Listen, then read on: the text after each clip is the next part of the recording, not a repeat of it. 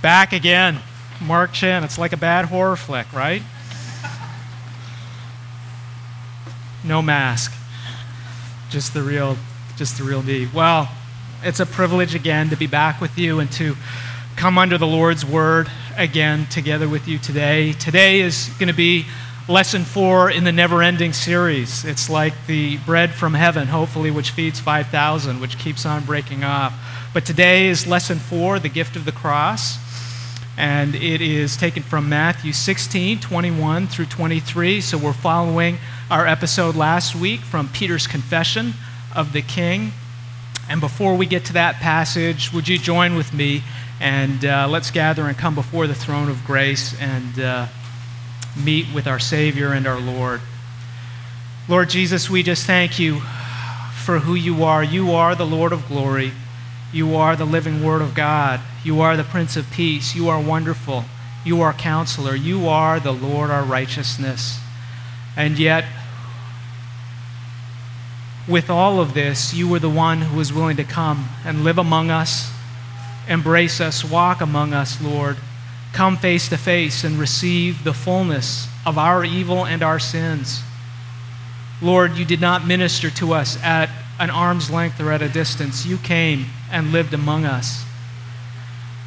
And ultimately you died for us and for our sins and gave us the greatest gift of all, the gift of the cross, atonement and forgiveness for our sins, and the privilege and opportunity of living with you in the new covenant and being like you and being recreated in your image. So for this, Lord, we thank you this day. Forgive us for our sins, Lord. We fall short in so many different ways, knowing and unknowing. And yet our hope is in a Savior who is more than worthy, more than able, and a cross, Lord, which is more than sufficient for all our sins. And for that reason we have hope, not in our own strength or our own ability, but in you and you alone. And so, Lord, we thank you for this and rejoice in you. And so as we come to your word this day, Lord, we pray that you would give us, as our great high priest, mercy and grace in our time of need. May your word fill us, Lord, and transform us and transform the world around us for your name's sake and for your glory. And may the cross always be held high in our hearts and our homes, Lord, in this church and in this country. In your name we pray, amen. Well, we've been marching through the life of Peter, through the Gospel of Matthew, and we've been walking in Peter's footsteps during some of his highs, and today we'll deal with one of his lows. And we've been looking at the lessons that God has given Peter, which we will see in the future reappear in 1st and 2nd Peter, as Peter is called to shepherd people who are broken, people who are weak, people who are facing conflict and controversy both on the outside and also on the inside. And we're getting the backdrop on that story that people don't become shepherds overnight. Things don't happen in a moment or an instant. We live in an American evangelicalism which, to a certain extent, sort of conveys the message that all we need to do is raise our hand and say, I do to Jesus, and invite him in our hearts, and all of a sudden the world is different and everything is good. But as we look through Peter's walk as a disciple, we see that there is a big backstory and a long path that precedes his arrival as a shepherd, as an apostle, as a distinguished man of God, who was also one who was really one of the founding stones of the church alongside the cornerstone of Christ. And as we've gone through the past 3 or 4 weeks, we've seen that God has imparted to him with every step on this journey of faith that Peter walks with Jesus. God is imparting to him through Jesus gifts of love to him, and he's building him up. And the first gift that we talked about was the gift of God's love through the person of Jesus. That the fact that Jesus' person and his presence was there with Peter provided Peter with the entirety of God's love. And then we went on from Matthew 4 and the second portion of Matthew 4 and looked at the fact that how specifically did God convey his love to Peter through the life of Jesus. And we said that he did so through his word. Through the words of Christ. Through the words of Christ, we receive the presence of Christ through the power of the Spirit, and we receive the love of God through that. And specifically with Peter, it came in a command, come now and follow me, and also a promise that I will make you like fishers of men. that there is a command and also a promise that comes that we will be made in the image of Christ. And we saw the way Peter was able to receive that love, even in the same way that we're able to receive that love, by simply obeying by faith, by a simple act of obedient faith to do what Jesus called him to do, quickly and immediately, to follow Jesus, to leave his nets and to go after him, and to place the entirety of his life and his future in the hands of the Savior and the Creator and the Lord. And then last week, we said, where did that journey of faith take Peter after he left everything and followed Christ? And we pointed out in Matthew 16 with Peter's confession that the journey of faith leads us directly to Christ, to who he is, to a knowledge of who Jesus truly is. A knowledge which is not a knowledge that comes from reading a textbook or a newspaper, but as we said last week, a knowledge which comes from one place and one place alone. It comes from God. It's a gift of God's divine revelation to his children, to, as Jesus will go on and say, the least among us. Not the brilliant, not the learned, not the PhDs and the THDs, but the fishermen, the blue-collar workers, the men among us. And we see that that gift, Jesus has said, is a sign of God's blessing, that those who truly know him, as John tells us, have eternal life, that to know Christ is to have eternal life. It is to know the Father as we know Christ, and that to know Christ is a sign that a new birth has happened in our life, that God has poured his Spirit among us, and he's transformed us, and he's taken us from the curse of sin and placed us in a place of blessing and favor out of love, not because of anything we did, not because of our resume or our profiles, not because we made it to church every Sunday or sang in the worship team, but entirely because of God's love for us. And that love has come through Christ. And Christ has said, what am I going to build my church on? I'm not going to build it necessarily on a particular program. I'm not going to build it on a particular business plan. I'm going to build it on the humble, broken lives of people who have been transformed by the love of God, by the Word of God, and by the knowledge of me. That's who I'm going to build my church on. And the gates of hell and death and Satan will not prevail, and I will prevail no matter how bleak and how difficult it's going to be. And that brings us right up to our present place where we're at, which is the gift of knowing Jesus. And what we're going to find out in this passage that follows Peter's great confession is we're going to basically take a little bit of a U-turn. We're going to find that the gift of knowing Christ also comes with another gift. It is the gift of the cross. And as we're going to see and walk through and see Peter's reaction in Matthew 16, we're going to see that that gift of the cross is not something that is always welcome. We sing about it, we talk about it. But what happens when our marriages hit a place where things are difficult or painful? What happens in our jobs where things are difficult? What happens when the income is not enough to meet the expenses of our life? What happens when these things come? How do we react when trials and difficulty happens? And if you're like me, we struggle with it. And what we're going to see in a bigger context with Peter is when the reality of the cross becomes our reality, when it becomes personal, that's a different game. It's easy to sing about it on the big screen. It's very hard to walk on that path and live on that path. So join with me, if you will, look at Matthew 16. Our emphasis today is going to be 21 through 23, but I'm going to start back at 13, where we were last week, just to give you a flavor and a context. Now when Jesus came into the district of Caesarea Philippi, he was asking his disciples, "Who do people say that the Son of Man is?" And they said, "Some say John the Baptist, and others Elijah, but still others Jeremiah or one of the prophets." And he said to them, "But who do you say that I am?" And Simon Peter answered, "You are the Christ, the Son of the living God." And Jesus said to him, "Blessed are you, Simon Bar-Jonah, because flesh and blood did not reveal this to you, but my Father who is in heaven. I also say to you that you are Peter, and upon this rock I will build my church, and the gates of Hades will not overpower it. I will give you the keys of the kingdom of heaven, and whatever you bind on earth shall have been bound in heaven, and whatever you loose on earth shall have been loosed in heaven." Then he warned the disciples that they should tell no one he was the Christ. From that time onwards, Jesus began to show his disciples that he must go to Jerusalem and suffer many things from the elders and chief priests and scribes, and be killed and be raised up on the third day. Peter took him aside and began to rebuke him, saying, "God forbid it, Lord. This shall never happen to you." But Jesus, turned and said to Peter, "Get behind me, Satan. You are a stumbling block to me, for you are not setting your mind on God's interests, but man's." Heavy words.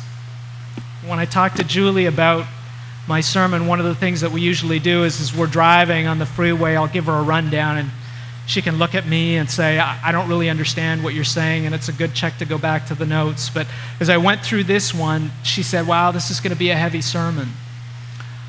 So yes, it is. It's going to be heavy, but hopefully good. As we look at Peter, we have seen Peter at the height of triumph and blessing, and the promise is being told that he will be one of the founding apostles of the church. And here we see Peter at one of the lowest of the lows. And I think it's a truism that many journeys and many races that start well are always at risk of stumbling and faltering. And many runners who start well, as we've seen in the Olympics so many times, can easily trip and stumble and fall off the track. And as we've seen some of those things happen this summer in the Olympics, not only do some of these men stumble, but as they stumble, other men stumble over them, and they take out 2 or 3. And Proverbs tells us that pride goes before a fall, and a haughty spirit precedes destruction. And if we can say this is true for Peter, a believer who loved Christ and who knew Christ and who was perhaps among the greatest of disciples, how can we say that the same is not true for us? But the interesting thing in this passage is that the thing that Peter stumbles over and ultimately becomes a stumbling block is what? It's the cross. It's not infidelity. It's not, stealing funds from Jesus' private treasury fund. But it's really the destiny of the king, because what Jesus does in this passage is he's rolling out for them, "Now you know who I am. Let me show you what my path is and the path that God has set aside for me." And that path leads directly to the cross. And the challenge, of course, is, are we going to receive that, or are we going to oppose that? And are we going to follow alongside, or are we going to stumble and become a stumbling block for other people? Because at the heart of the issue, at the heart of that journey of faith, we can look at any number of things that cause us to falter, but at the heart of the issue is that dividing line of the cross. And part of the challenge that Peter's experiencing here is a challenge that, yes, he is a believer, yes, he loves Christ, but he's dealing with this conflict of his own personal expectations of what that path should be and what that path should look like and what a Savior and what a Lord should look like. I'm going to share with you a similar episode on a much minor scale from Mark Chin's life of one of my many traveling fiascos. And there have been many, and Julie can tell you about them. But several years ago, probably over a decade ago, I had the privilege of journeying through Spain with a childhood buddy of mine, some of who you know and met, my groomsmen at my wedding, Nabil.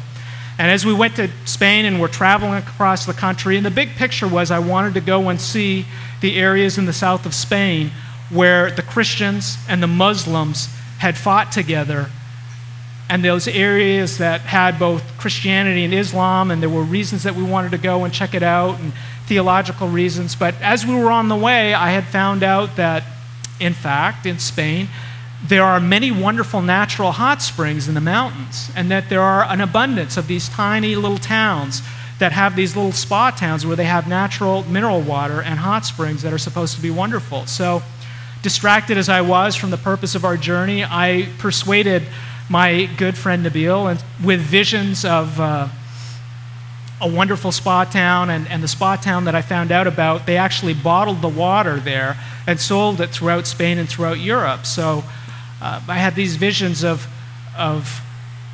soaking in this natural hot spring out in the mountains with all the beautiful Evian people and all the beautiful Perrier people out there. And I thought, oh, this is worth a deviation from the road and the journey. And I was able to seduce and persuade my friend Nabil to go on that trip. And so we got up early in the morning, trekked out, got on a bus at the crack of dawn, did this long journey to the hills. And when we got there,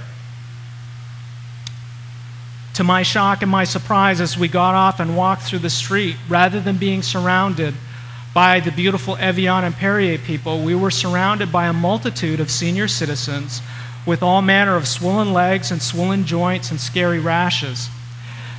And you can imagine my horror and concern as I thought about soaking in a natural hot spring with an abundance of very nasty and evil-looking rashes. And so I spent the rest of the morning running through the rest of that town saying, this can't be the place, this can't be the place. And finally, my friend Nabil, who was a gracious guy, just kind of looked at me and said, Mark, this is the place. And I think the European and Spanish idea of what a spa and a spa town is different from your idea of what a town or a spa town is. And Nabil was entirely right. In fact, in Europe and many of those places, there's a long history and tradition since Roman times onwards, where ill and sick people would travel long distances to go to natural hot springs to drink them and to soak in them for their rashes and their arthritis and to be healed and to be made well. I wasn't quite aware of that, but I became quite aware of that in a short period of time. And as I was dealing with this, what ended up happening was denial ended up turning into disappointment. Disappointment ended up turning into frustration. Frustration ended up turning into discontent, and I was in a foul mood, and I felt that the whole day, all that time, all that effort, all that energy had been a complete waste of time. And yet, as I look back at that time in that episode, I realized that, you know what? The only thing sad and pathetic about that trip was Mark Shin and his heart. Because there was nothing wrong with the water at that place. It was everything that it had promised to be. It was excellent, has provided edification and healing for many people over the years and probably still does. The challenge was with my expectations. And I'll go one step further. They were my idolatrous expectations, were set on the things of men rather than the things of God. Things that I thought it should be. Things I wanted it to be. And it was also a deviation from the road based on my personal pride. Because at the end of the day, as I looked at these people, I thought, I'm not sick like them. I'm not old. I don't have rashes. I don't have swollen legs. This is not for me. There's nothing here for me to benefit from.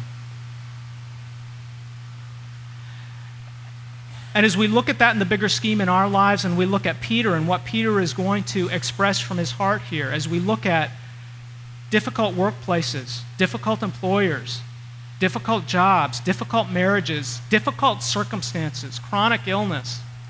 How often do we struggle when God places challenges and difficulties, and let's go one step further, trials of the cross, because we're pursuing the path that He has placed us on. And the path that He has placed us on because we're believers and we're following Him and we're being obedient suddenly turns out to be different than what we expected.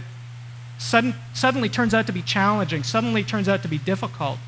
At what time do we struggle with that whole realm of emotions, of discontent, frustration, sometimes, like me, even blaming the circumstances?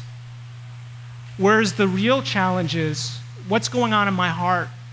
What are my expectations? What did I expect when I heard the call, come now, follow me? And how badly do I really feel that I need a Savior? How badly do I really feel that I need the cross? And so we see, as we start to look at Matthew 16, what is it that Peter's responding or reacting to is ultimately he will oppose the cross. It's Jesus' explanation in the beginning in Matthew 16:21 of what his destiny is as the king. And Matthew begins in Matthew 16:21 by saying, from that time onwards. And what Matthew is doing as he opens that section is he's letting us know that Jesus' ministry has forever changed at this point in time. When you see this come up through the Gospel of Matthew, you'll notice that each of the times he does, he's saying there's a radical change that's about to happen in Jesus' ministry. And Jesus' ministry is no longer going to be about the public proclamation of the good news of the gospel. It is now going to be focused on the cross, and it's going to be focused on the preparation for the cross of his disciples. And the beautiful thing that we see and that we will see as we look at this first verse is that Jesus is always the shepherd. He is never the CEO or the coach who at the last minute tells you, guess what? You're sitting on the bench. Today we're going with a different plan. I'm the coach or I'm the CEO. He is always the shepherd. And whenever there are challenges or difficulties, he is a full disclosure man who comes and lets them know ahead of time, look, I love you, you're with me. I'm not just going to send you out of the trenches and over the hill. I'm going to prepare you for that. And that's what he's doing here. And what he shares with them is a destiny that is markedly different from the messianic expectations of the Jews and the disciples at that time. And what does he do? He begins to show or let them know, his disciples, that he must go to Jerusalem, suffer many things from the elders, chief priests, and scribes, be killed, and be raised up on the third day.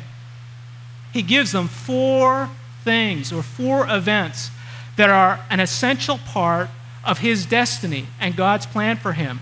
And that phrase, he must, literally is, it is necessary. It is necessary for him. And that notion of it is necessary, when you go through the scriptures, you will see that it's a reference not to, I've got to pay my bill on Friday, or I've got to make it to work at 8 o'clock. It is what's referred to as a divine necessity.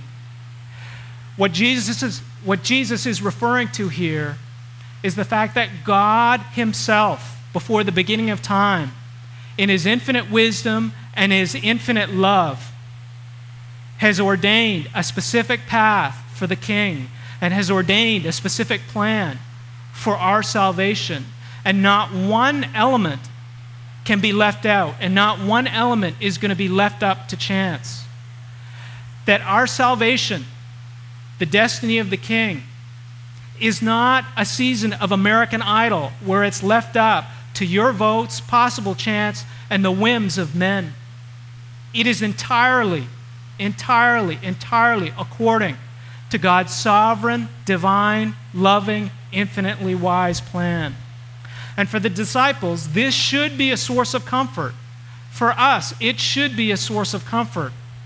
Your future, your destiny as a child of God is not left to possible chance. Your sin is not bigger than the cross.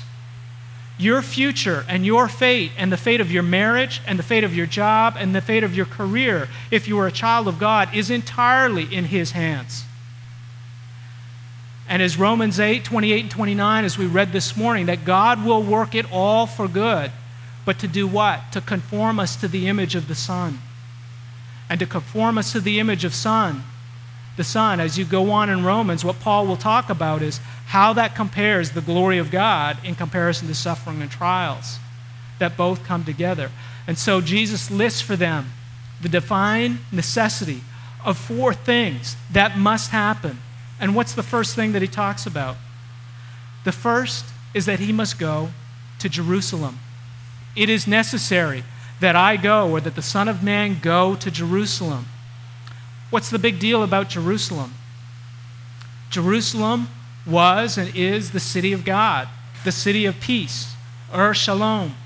And it is the place, if we remember, where God called Abraham to do what? To sacrifice Isaac on Mount Moriah. Genesis 22 tells us that, and also Chronicles informs us that Mount Moriah is actually the Temple Mount, the place where the Passover lambs are sacrificed.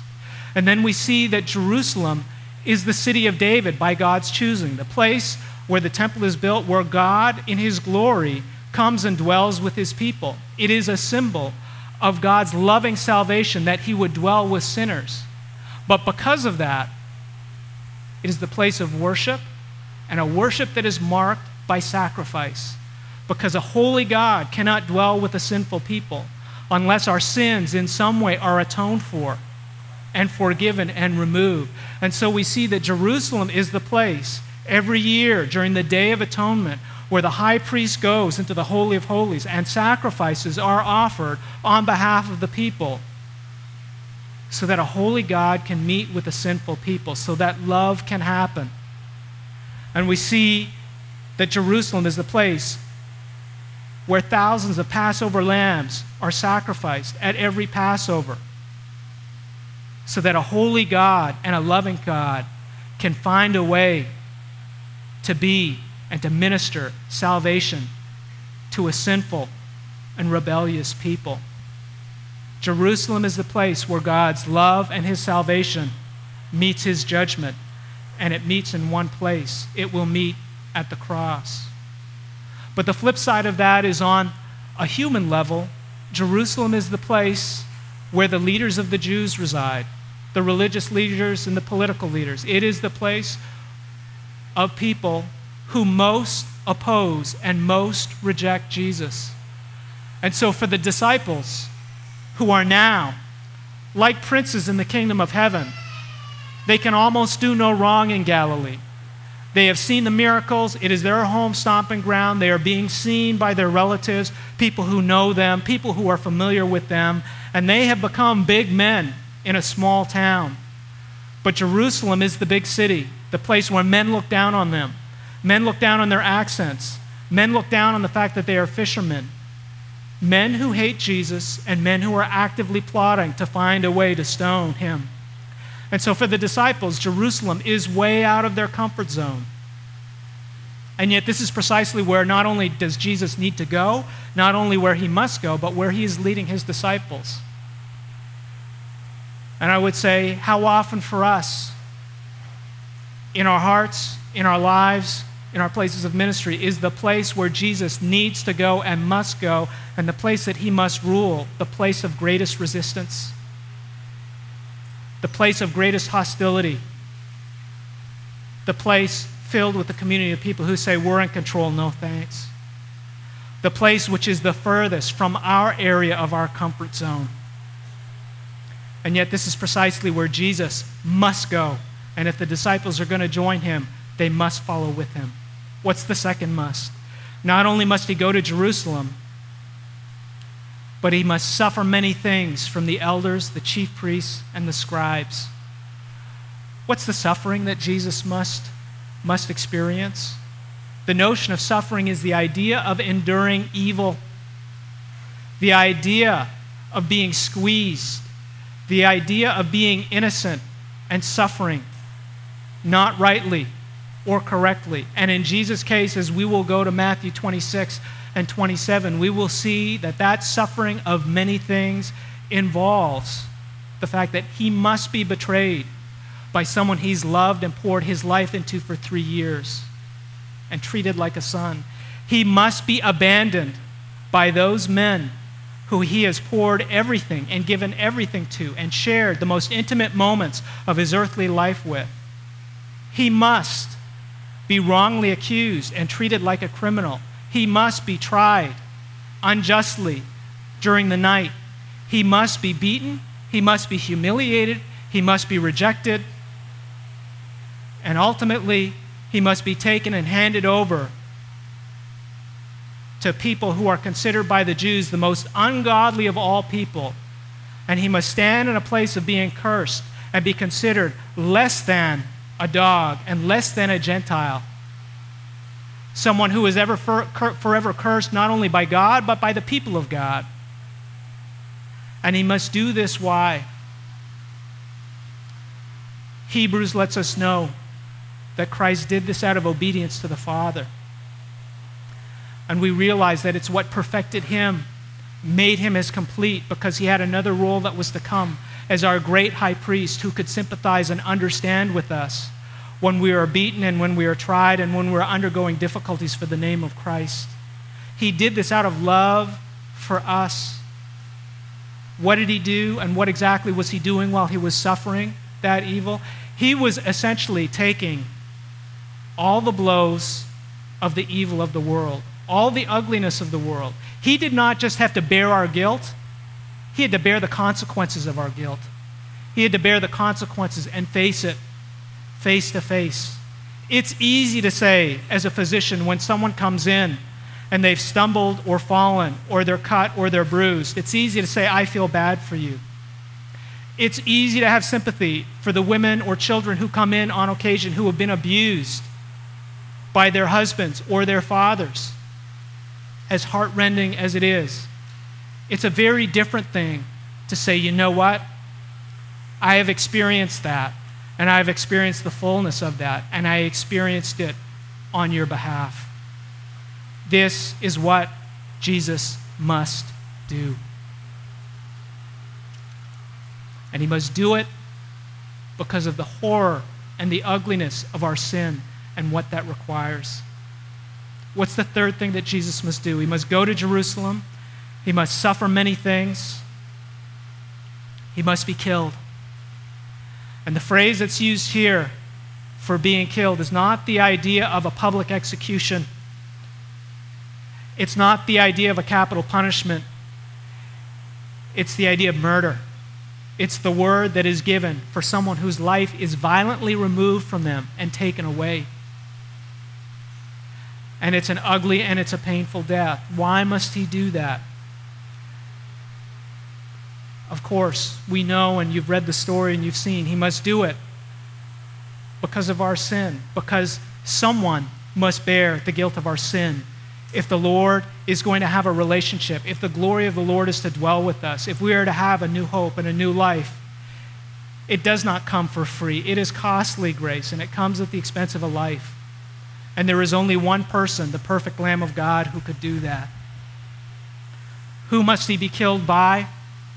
We're told that he must suffer at the hands in the previous section, and he will also be crucified. But he must suffer at the hands of the chief priests, the elders, and the scribes. That's a reference to the Sanhedrin. It's a reference to the leadership, the equivalent of the American Senate. These are the best. These are the brightest. And these are the men in Jewish tradition whose office was appointed by God to lead the people of God in the Word of God and on the path of righteousness.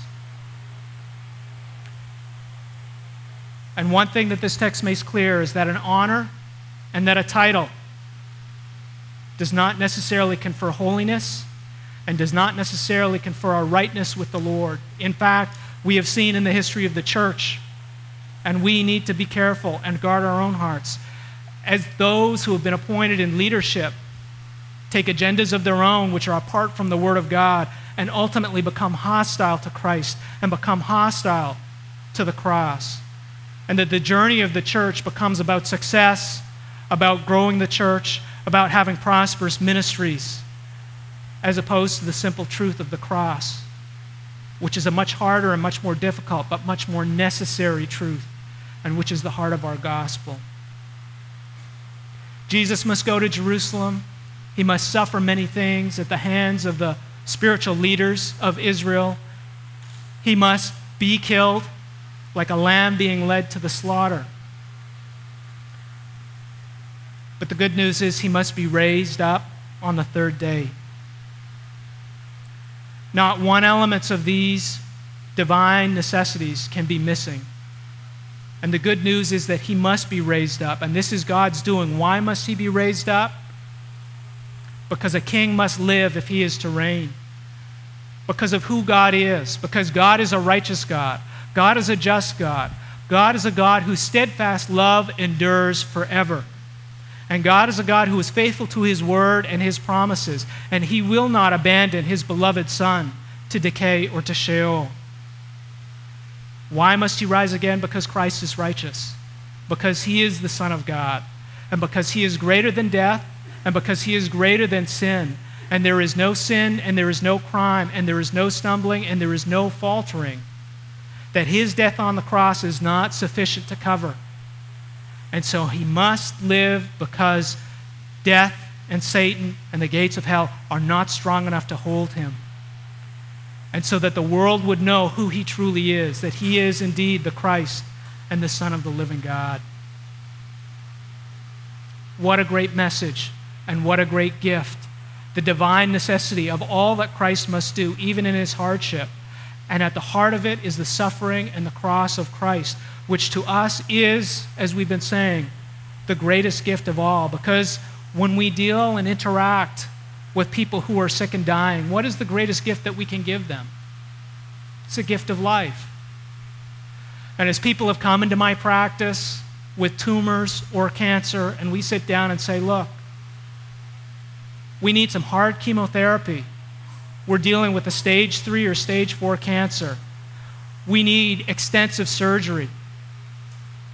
And we need to go through this, and it's going to be difficult and it's going to be painful. Why should that be good news for someone who's physically sick?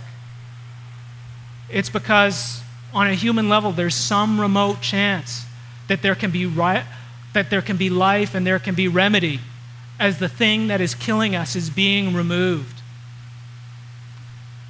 Why is this the greatest gift?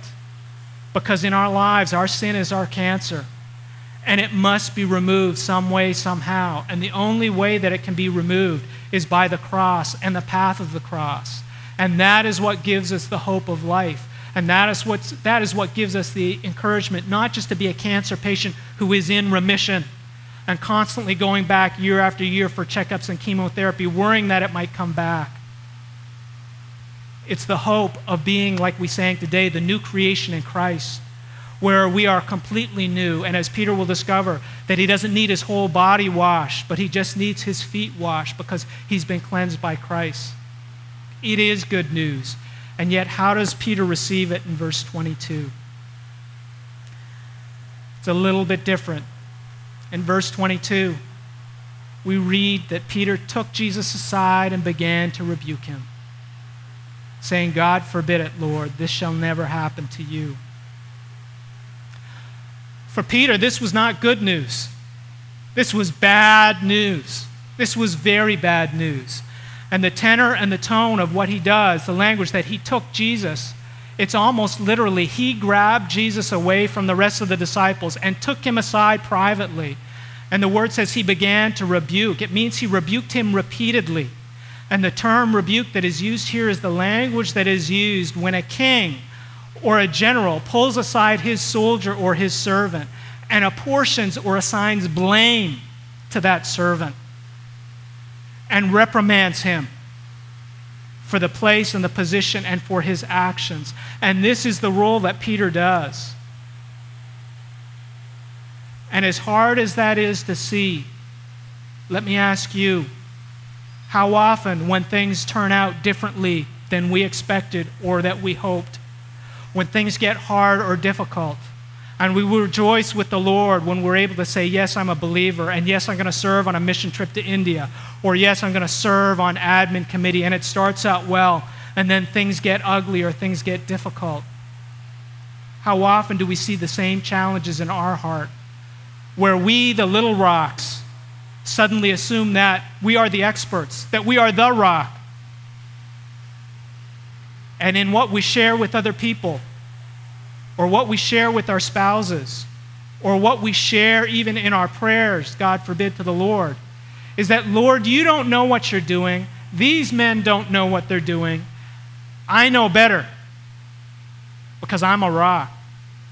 And essentially what we do when we go down that path, when it departs from the clear word of the Lord, is we are saying to God, you don't know what you're doing. I'm in charge now. I know better. We are, in essence, rejecting the word of the Lord, and we are rejecting the love of God. And that is what Peter is doing here. And so his frame of reference is really himself. It's no longer the word of God. This is about me, and this is about what I think is best. And then Peter articulates that, and he articulates it in very strong language. He says to Jesus as he's pulled him aside, once the disciple, now acting like the master. And he says to him, God forbid it. He's using very, very strong language. It's a Hebrew idiom. And he's essentially saying, at all costs, intervening, call God down and ask for this to stop right away. And then he goes on and says, never, ever, ever shall this be. It's literally what he's saying. He's basically making a declaration like God. This is never going to happen over my dead body. This is unimaginable, horrifying, and I'm going to stand in your way, and it's not going to happen.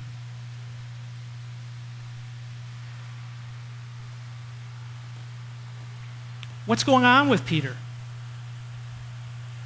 I think when we take the text in its entirety, it's important for us to realize, as Peter is here opposing the king, is that Peter's not some pagan guy who's snorting crack cocaine in a crack house somewhere. He's not some politician who's being unfaithful with his wife. He's a disciple who's left everything to follow Christ. He's given everything up, his family, his employment, everything he has, every form of security, and he's put it all and bet it all on Christ. He loves Christ dearly. That's unquestioned, and that's been proven in his life. He's received Jesus' message. He's served him. You've served on the worship team. You've served in pastoral ministry. Peter had done more. And Peter knew who he was by virtue of the Holy Spirit. Peter had professed that he was the Christ, the Son of the living God, and had stuck with Jesus through thick and thin. And I think it's important as we consider this, that opposition to the cross, of course, we think of communists and Muslims and all these folks overseas who are putting Christians in prison. But sometimes some of the greatest opposition to the cross comes from people like you and people like me, the children of God. It comes from within. And as we look at Peter, there were a lot of things that he got correctly. He got who Jesus was. He got the fact that he loved Jesus. He got the fact that the cross was something that the Son of God should not have to undergo, and that an innocent and pure and righteous God of the universe should not be subjected to this. And this is a huge and incredible and horrific injustice, greater than all the injustices that the world has ever seen, infinitely more so. And yet I would propose to you, and as we read and we see the context, and as you see Peter later, I believe that there were a couple of things that Peter didn't see. Number one was his sin, and an understanding that his sin was so great and so ugly that there was no other alternative for a right relationship with God except that Jesus would have to suffer and that he would have to die. And the other thing that Peter did not see was the pride of his own heart. And those are invariably the two things that set our affections on the things of man rather than the things of God, and bring us to oppose the cross of Christ. Because until I see my sin for what it is, and until I look in the mirror and say, Mark Chin, chief among sinners, not Mark Chin, who the people at Cornerstone think I am, great, friendly guy. Not Mark Chin, who the people in the doctor's office or the patients think I am. Mark Chin, a great guy. Not Mark Chin, who the guys at Grace Church Advance think, faithful guy, gets his assignments done all the time, easy to work with. It's not until the heart is exposed by the light of the Word of God, and I see, you know what? I am totally depraved, and from my mother's birth, I was conceived in iniquity, and that everything about me is an abomination to God. And if there is anything good in me, it has come from the Spirit of God. It is all grace. It is all mercy. When that starts to become my reality, I can receive the cross and say, you know what? It's horrific and it is wrong. And guess what? So is my sin and so is my heart. Peter doesn't see that. And so we see that the opposition to the king receives, in our final verse, in verse 23, the rebuke of the king. And Matthew tells us, because he was an eyewitness with the 12, he says, but he, Jesus, turned. And he uses the term from the verb strafo, that he moved. And what you have the idea, the picture is that Peter has pulled him aside and he's holding Jesus. And he's saying, Jesus saying, this is the path of the cross. And Peter's saying, no, not that path. I'm going to stand in your way against my dead body. And Jesus, when he says he turns, you can visualize Jesus turning and twisting and removing his arm from Peter. And then what does he say to him? Some of the harshest words that we see in Scripture. He says to Peter, get behind me, Satan. When you go back to Matthew 4 and you see Jesus' temptation by Satan, where Satan says, come and worship me, and I will give you all the kingdoms of the world, and I will allow you to reign as the king if you will only come and worship me, and if you will only avoid the cross. Jesus rebukes Satan in the same language, using similar words. Get away from me, get behind me. And essentially, Jesus is telling Peter, get out of my path, get out of my way. And he's assuming now the position of the king to say, you're not to be here in front of me. There's a path that I'm going to go, the same path that he said to Satan. And then he says, get behind me. And perhaps one of the points that he's making is, Peter, you have gone out in front of me and you have pretended to be the leader here. And you have pretended to take charge of the community and the flock. But you only lead inasmuch as you follow me and you submit to my word. And the moment you step away from that, you are partnering with Satan himself. Why? Because Satan is the adversary. Satan is the opponent. Satan is a murderer. Satan is the father of lies. This is what the Gospel of John tells us, and this is what is told to us throughout the New Testament. Satan is the one who is continually opposing us and saying, the cross is not sufficient. Any other way except the cross. That there is a way to have glory, and there is a way to have a right relationship with God, and the cross and the suffering and the pain and the guilt of sin do not need to be addressed and do not need to be dealt with. Why? Because you're good enough. And you're worthy. Why do you need to suffer? Why does Christ need to suffer? Why should it be difficult? And so Peter is given the name, a most horrible name of all names. He's been given the name Satan. Why? Because he stands in Satan's place and he thinks Satan's thoughts and he does Satan's bidding. And the message of the text to each one of us is that the moment we as little rocks assume the position of the rock, the moment that we deviate from the promises and the commands of the Word of God, the moment we begin to develop a plan which we think is better in our own eyes, the moment we've got a better plan for our family than what God's Word says, the moment we've got a better plan for our career or dealing with a difficult coworker, as opposed to what Christ commands us to do in His Scripture. The moment we have a different plan for our ministry, the moment we have a different plan for our church, whether it's church growth or some fair, not that those things are bad, but the moment that those things become the things that lead the charge apart from the Word of God, what we are doing is we are rejecting the love of God, we are rejecting the Word of God, we are setting ourselves up as the Christ. We are blaspheming God, and what we are doing is we are representing Satan himself to oppose Christ, to oppose his people, and to bring division and fracture among the people of God. Why would we do such a thing? Jesus explains. He says to Peter,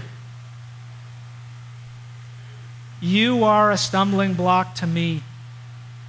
That position is essentially one of what's referred to as scandalon. You become a scandal to me. We use that term in the news when a politician falls, when there's an immoral compromise that destroys his career.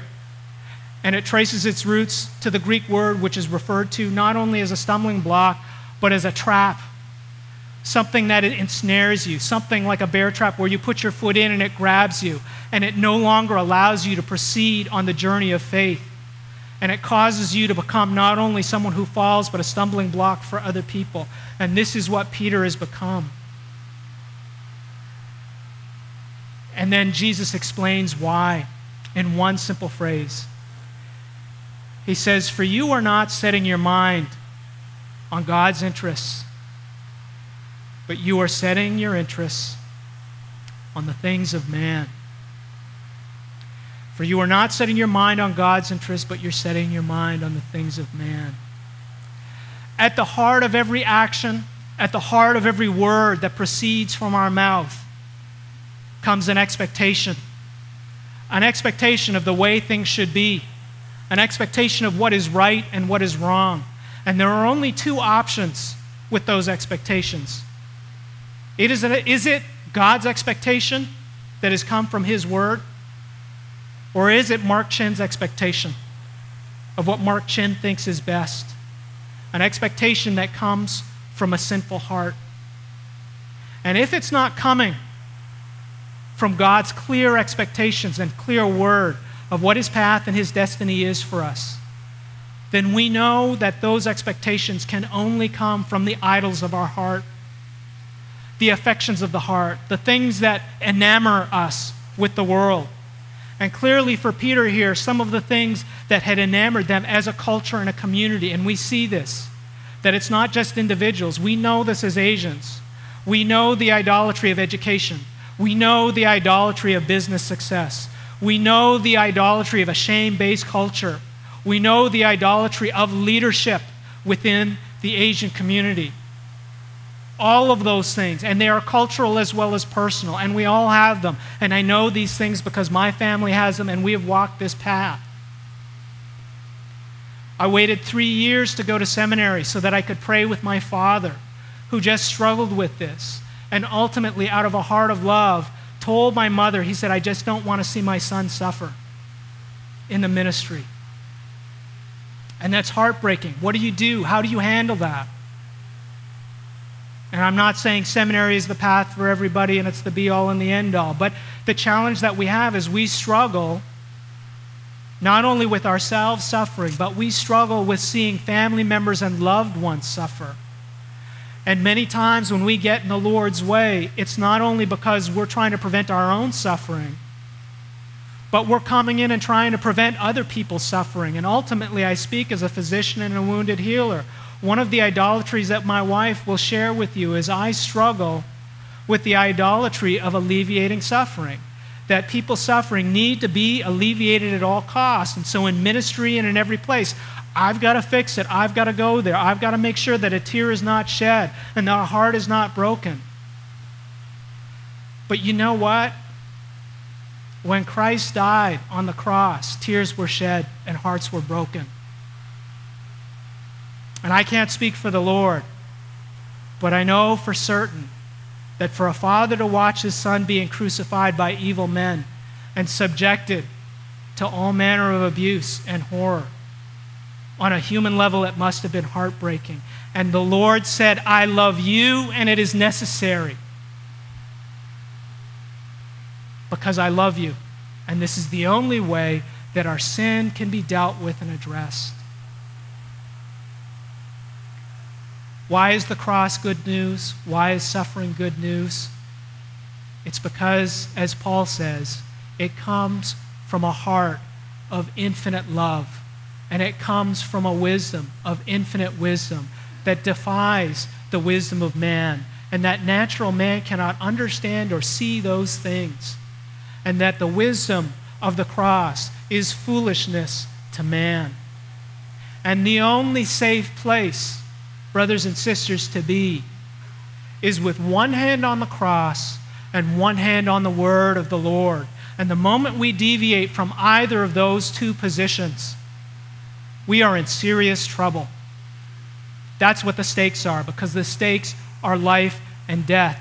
And Jesus, by this harsh rebuke to Peter, is communicating that. And we see that this rebuke to Peter, as harsh as it is actually an expression of the love of God. Because whom the Lord loves, he disciplines. And what Peter needed most at this time is he had the Spirit, he had the belief in Christ, he had a love for the Lord. But he needed a heart change, and he needed the old truth of his past life, which he had brought in, switched with the new truth of the cross. And friends, how often when we get saved do we bring in the old man? And when we go to 1 Peter and we see Paul, it's just natural that when things get tough and things get difficult, we hit cruise control, and the place that we go to is the place of comfort and familiarity. For Mark Chin, it's the place of being a doctor, where every conflict in the home needs to be resolved in 15 or 20 minutes, because that's the amount of time Kaiser gives me to solve a problem. You know, that's my comfort level. That's my place. And yet Peter tells us in 1 and 2 Peter that the place that we need to be is at the cross, and we need to put off all malice, all envy, the old man and the lusts and the passions that corrupt us, and the flesh that dissuades us from the path of the cross. And we need to put on the mind of Christ, and we need to get sober-minded, and we need to set Christ apart in our hearts as the greatest thing in our life, and we need to set our minds on the heart and mind of Christ, and we need to set our minds on the cross. Because Peter says, after we have suffered for a little while, sin and flesh will be conquered and subdued. And ultimately, God's path and purpose and gift for us does not end in the cross. It ends with his love of transforming each one of you and I into his image. What we see here in the gift of the cross, which comes with a rebuke as well as an instruction, is one of God's greatest gifts to us. We need to hear it and receive it. How does that affect us personally? I'll take 2 minutes because I want to make this personal if I haven't made it personal enough. As we look as individuals, we have to ask ourselves, why do we gather at Cornerstone Bible Church? And there are many of us here today where we gather together, and there are many blessings that come from gathering together, but we need to look into our own hearts, because we know that there are many people who profess to be Christians and profess to be saved. But life is really about coming to church and being with people and singing songs and feeling better about ourselves. But the real question and the heart of it, the issue is, have you been to the cross? Have you confronted the magnitude of your own sin? And have you seen that the only hope and salvation comes from Christ? And this word needs to be said, not only for those who may not be saved among us, but for those who are saved, because it's easy to get busy as I have, and it's easy to get active in ministry, and it's easy for things to become about preaching a sermon and making sure deadlines are done and forgetting that what I need most is the gift of the cross. And if that's the case for you, take some time and consider that in your heart. And if there's any doubt on that, then go to Christ and go to the cross and address your sin and know him as Lord and know him as his Savior, not just a friend or someone who's an excuse to come here and be with friends. What about those of us who are members and those of us who serve on a church level? I want you to think about your context of serving here. I want you to think about your life here at Cornerstone. I want you to think about your interaction with one another. You have gone through a difficult and hard time. You have stuck it out. You have been faithful. You have stayed here. You have continued to gather together. You have continued to hear the word of God, and it has not been easy. Friends have left.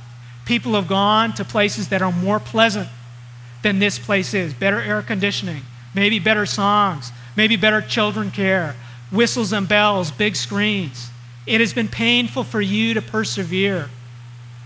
And yet, inasmuch as you are being obedient to the Lord and you are coming because of the cross and you're coming to love Christ and to serve his people, you are walking in Christ's footsteps. And I will say to you, as hard and as difficult as it is, Christ is doing a work in you, and he is transforming you into his image. And though we weep with Christ in the evening, we will rejoice in the morning, and one day we will see him highly exalted, and we will stand with him as little rocks with the cornerstone. And I pray that you would persevere until we would all see that day together. And to see this not as a time necessarily of completely discipline or hardship, but to see this as an expression of the love of the Lord doing a mighty work in your midst. Because when we look with the wisdom of man, we are of all people losers to be gathering in a hot gym on Sunday morning. But when we see it with the eyes of the cross, we of all people are most privileged.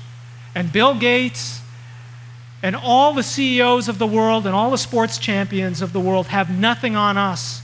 Why? Because we have the living Word of God and we are becoming like Him. And as you consider as a church the path ahead, I will tell you, point blank, if you are going to be obedient to the Word of the Lord, if you are going to step out, not as leaders of the world, but as servants and shepherds of the King, each one of you serving one another, the path ahead for the next 2 to 3 months to the next year will be difficult. It's not like we come in and read the Word of the Lord and all of a sudden feel better, go home. Things are better because Lance and Han are here and things are going to be smooth sailing. If we're going to pursue Christ and we're going to pursue the cross, it is going to be difficult and it is going to be challenging. If the destiny for the King is the cross, and if we walk after Him, that's our destiny too. But what's our hope? That as we walk that path, Christ has walked it before us, and He walks with us. And the plan of His salvation is a plan of divine necessity. It is not left up to chance. And He will build His church, and the gates of hell will not prevail, and those who are His, He will never let go of. And though Peter stumbled and was rebuked, and though he veered off the path, Jesus never let him go. And Peter was able to rise and become a shepherd, not a leader, a shepherd, who when he shepherded other leaders and elders, he said to them, give your oversight gently, not as one who lords it over like the Gentiles do, but graciously, gently, kindly, softly. And to those who served under them, he said, what? Humble yourself under the mighty hand of God. Cast your anxieties upon Him. Why? Because He cares for you. And He will exalt you in due time. That is the Peter where the cross has dealt with his pride and the cross has dealt with his idolatrous expectations. And all that is left is the beauty of Christ, the beauty of the cross, the beauty of God's grace, the beauty of God's infinite salvation plan, which is real and which is alive for each one of us. May that be the spirit of Cornerstone Church. May that be the spirit of your leaders. May that be the spirit of the men who are nominated for elders. May that be the spirit of Cornerstone Church, not now, 10 years from now, 15 years from now, 20 years from now, where, Lord willing, you will be able to go alongside other churches that have struggled in the way that you have, and you can say, wait patiently. For as we've wept with the Savior and suffered with Him, so too will we rise again, and we will one day be like Him. Let's close in prayer. Lord Jesus, what you have done for us, we are so unworthy. We cannot begin to understand or imagine the sacrifice, the horror, and the pain. And yet such is the magnitude and nature of our sin. So Jesus, have your way with us. Make your cross first and foremost and central in our hearts and lives. And may your cross live here in Cornerstone Bible Church. And may we say, as Paul did, that we seek to know nothing but Christ and Him crucified. May we cast aside the wisdom of the world, the wisdom of our expertise. And may you be most highly glorified in our hearts, our lives, our marriages, our ministries, our families, and our time together as a church. And may this be your church. And may you build it. And may your name be highly exalted this day and every day for your name's sake and for your glory, because of you, who you are, most beautiful, King of kings, Lord of lords, Prince of peace. You are the Lord, our righteousness, and we praise you for that. In your name we pray. Amen.